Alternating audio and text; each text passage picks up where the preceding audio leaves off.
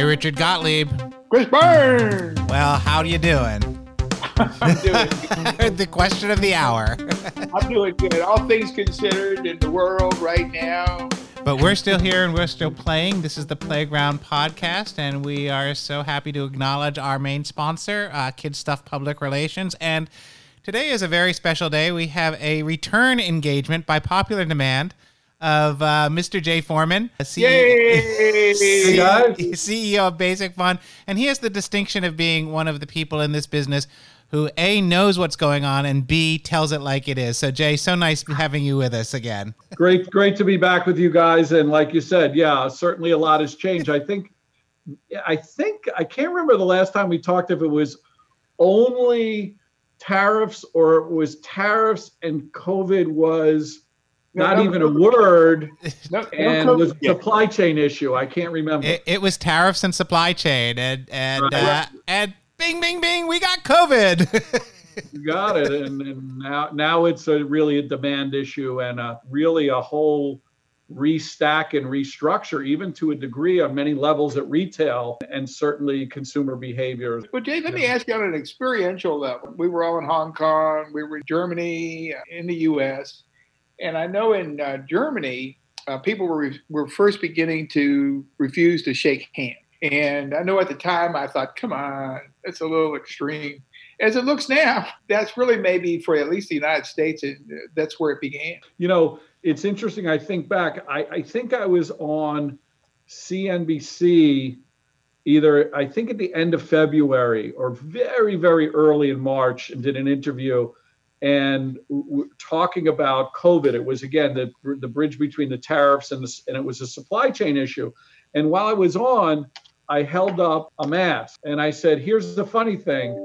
I'm now exporting masks from the United States to China. Wow. We sourced masks in February from 3M. Actually, really good N95 masks, 63 cents a piece. We bought 6,000 of them because we knew the team in Hong Kong needed them. And why did we know they needed them? Because the people in Asia get it. When you are sick, when you have the cold or a flu, you put a mask on. We've all been to China. We've all been to Asia. We see people wearing masks. They do it because I'm sick. I don't want to get you sick. Right. That's the bottom line of it. Now we all need to be wearing them because we don't want to give it to somebody else and we don't want to get it. But to finally, in the last 2 weeks, from top to bottom, even in the administration, people recognizing that it's all about the masks, when many of us knew it was all about the mask 3 months ago, is really, to me, the biggest reason why we're in the problem that we're in. Shaking hands is one thing. It's all about this. If everybody just wears a mask, was wearing a mask, got on wearing the mask at the end of February, beginning of March, we would have a fraction of the problem that we have right now. But no leadership, no preparation, no unified getting on board like they did in Taiwan, like they did in Hong Kong, like they did in Singapore, like they did in South Korea. We don't have it. It's the Wild West in the United States, and we're screwed because of it. Jay, when did you have the uh-oh moment for the industry? First uh-oh was supply chain. China is going to be shut down. We didn't know whether it was for 2 weeks, 2 months, 3 months. I remember making a statement in the press, I think it was in the Times or Wall Street Journal, and I said, hey, this could go to April or May. And I got phone calls from retailers. What do you mean? You can't say that. April, May. This was late February, early March, and I was saying April, May, because Trump, magically it's going to disappear. There's only one case. And I'm like, and that was only when it was a supply chain issue. Nobody knew it was going to be a demand issue. But my first big pop was when Italy was closed down. I think it was very early in March, might have been March 11th or something like that. Right. And the Italians are, kind of loose people also. They're not the Germans or the Scandinavians. They're Southern Europeans. They're Romance, but very smart people also. They gave us the Renaissance, the Roman Empire. When they closed their whole country down, you had to know that was serious. You close a country with 65 million people down, close the borders. close the roads, close the airports, don't leave your house. Holy shit. If you didn't realize that was, excuse my language, if you didn't realize that was serious, you weren't thinking clearly. So to me, that's when I was like, uh-oh, this is really serious and a lot bigger than we thought. Then, of course, when you roll, those of us like yourselves, you guys live in New York. I grew up in New York. My 88-year-old dad and his 88-year-old wife live in the Upper West Side of Manhattan. And you start to really watch what was happening in New York, then you really had to know what was going on. So between knowing that the mask was key for in Hong Kong and how important it was to those folks, and then seeing this thing roll through Italy and then start to really explode in New York City, it was really March that, I knew it was a big, big problem. And which is why, again, I did some press and I announced publicly. I mean, who announces publicly I'm laying 10% of my staff off? Right. And I did it because in some ways it was a little bit of a public service. It was a little bit of therapy, to share the pain a little bit, to talk about what was going to be difficult for my company, because I could see what was happening. And I knew like everybody was going to be in the same situation. It just on March 6th, when I announced it, nobody was thinking about that and nobody was doing that. So, that's when the bells went off, man, and they are still ringing. And when we look at what's going on for the back half of the year, Right. what are you looking at? I know that some companies have postponed items till 2021. Some of them more technologically driven, sort of tight production schedules in the first place. When you look at Basic Fun, what are you guys looking at for the back half of the year? So really, we're looking in two ways. To me, retail is sort of like a tale of two cities, tale of two worlds. There are winners and businesses that are positioned purely by accident to benefit or to not be damaged as much as others. And that's, of course, Walmart, Target, Amazon, Walgreens, Costco, places where you're general merchants. So people want to go into one location. They want to be able to get groceries and clothing and general merchandise supplies and things like that. So they're the winners. A lot of companies in our industry really are 60, 70, sometimes more percent of their businesses with those accounts. So if that's the case for you, then generally your business is as stable as it can be. You got a base, you got a foundation. Of course, the difference between a good year, a bad year, and a great year is what's in between. It's all the accounts that are having a challenge. So it's hard to imagine that anybody, even if you're 60, 70, 80% with the mass, could be having anything better but an okay year. Mm-hmm. Because that other 40 to 20 or 10% of your customers are really suffering. And there's got to be a trickle down there. So the idea is we have a lot of business with those tier one, the accounts that are strong. So that's going to enable us to do our launches. If anybody's watching on a video cast, you can see behind me Tonka and Care Bears. Those are our two big launches this year. No real technology, simple technology, and a Care Bear interactive figure, basic plush, basic trucks. So we're full speed ahead launching those brands. Certainly a lot more social media and a lot of different ways of doing that. We'll have a little bit less business, but the business in our launches are with the big guys. We don't plan on interrupting those kind of launches, and we'll be in business with most all our items, certainly with 75 or 80% of our accounts. We're watching now to see what happens with that other 20, 30%. So for us, who's the 20, 30%? TJX, JCPenney, if they can make it, other specialty mid-tier accounts. And we have a big amusement business. So we have a business that's selling toys to the theme parks like Six Flags and Universal Studios, and to places like Dave & Buster's and Chuck E. Cheese and even Circus in Las Vegas. And we're hoping those guys open up sometime, during the course of the summer, and we get some business. So we're rolling out our products. There's no item in our company that we're not shipping or not introducing. It's just a question of where the volume goes. We're planning, and this is, again, it's something else that I've been projecting, publicly. I'm projecting we're going to be off at least 20% this year. We're almost planning on it.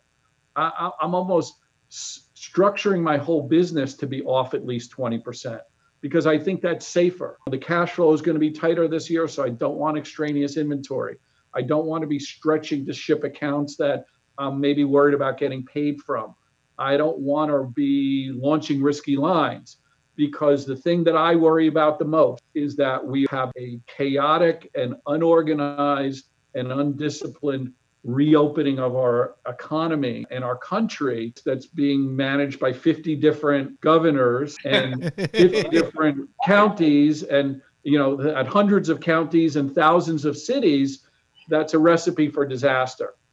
And the disaster comes if we get another resurgence and a dramatic spike in October, November, and all of a sudden in the hard 8 weeks of the season or the last 4 weeks of the season, a lot of retailers have to close up again.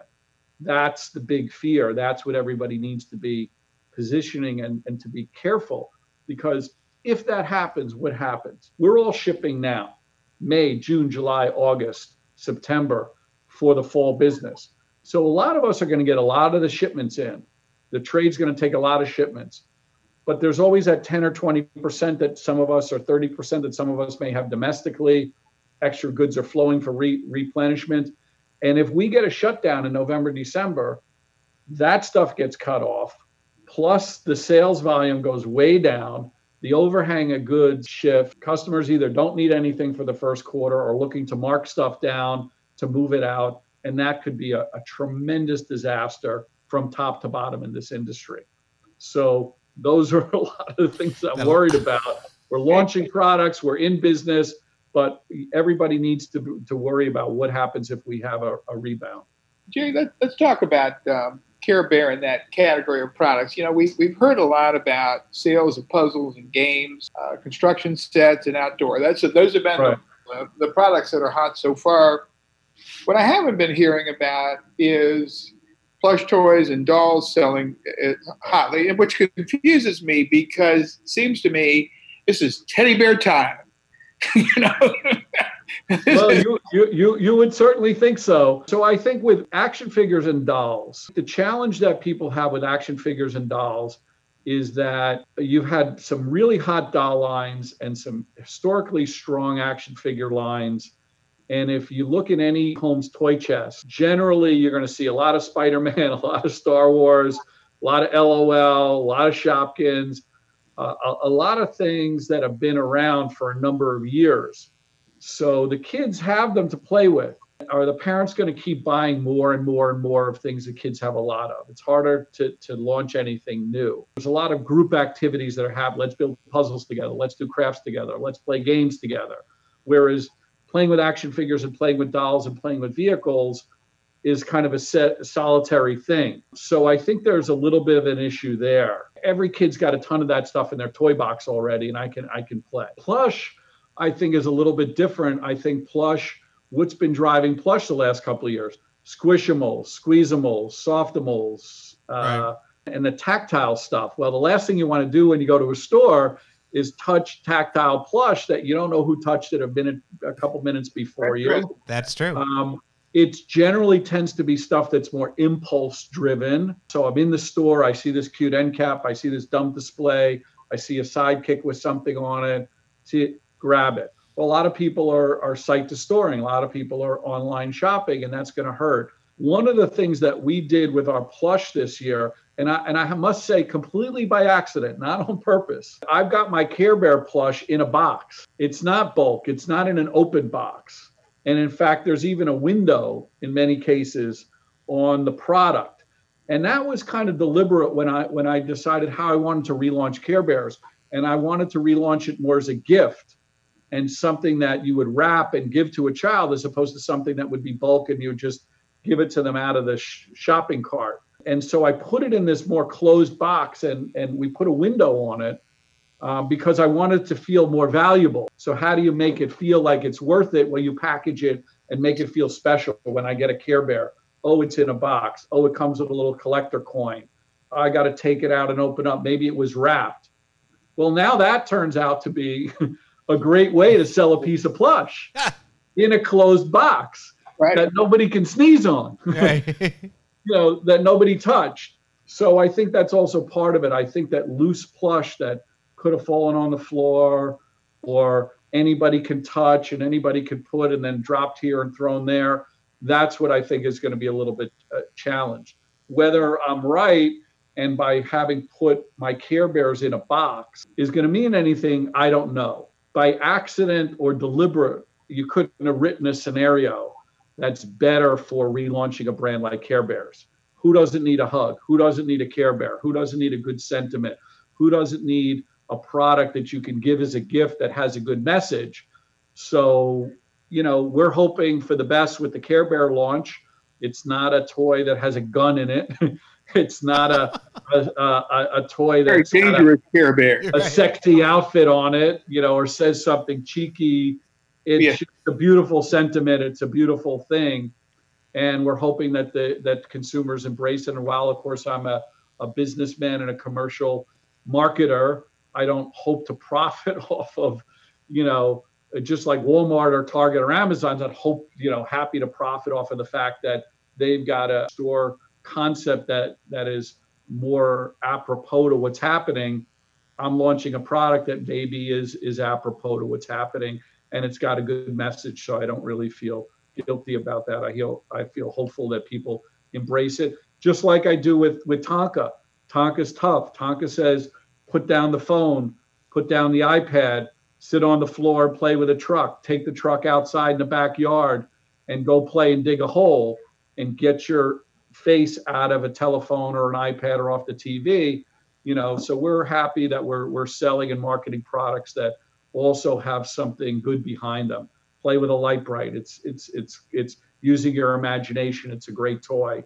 So, we're going to try to, do what we can to make the best of what's happening. We talked to Rob Angel recently, who is the inventor of Pictionary. And one of the things that he talked about with relation to why Pictionary was a success was that it happened to be serendipitous to the time. So it sounds like a little bit about what you're doing with Care Bears is great. I love the whole notion of getting out and playing with Tonka, playing with your trucks, right, because that's something you can do in your yard, but it is a complement to other kinds of tech-based or screen-based entertainment, and it's still classic play. Kids still need and want that kind of play. I wanted to ask you about some of the bankruptcies we're seeing out there. Some of them are surprising, some are not. Right. Are these strategic defensive plays, or are these people who are really in distress? On the supply side, I think a lot of us were surprised that Ruby's filed Chapter 11. On the retail side, I don't know if we've been as surprised by some of those. I mean, JCPenney, we know, has been struggling for a while. You know what they say, and I'll steal it from Warren Buffett. I think he's the one who said, when the tide goes out, you know who's swimming without a bathing suit. Right. So the idea is when you have crises like this, it accentuates or exacerbates challenges that companies have had. So in the sort of toyetic consumer product space, Alex was a business that was troubled.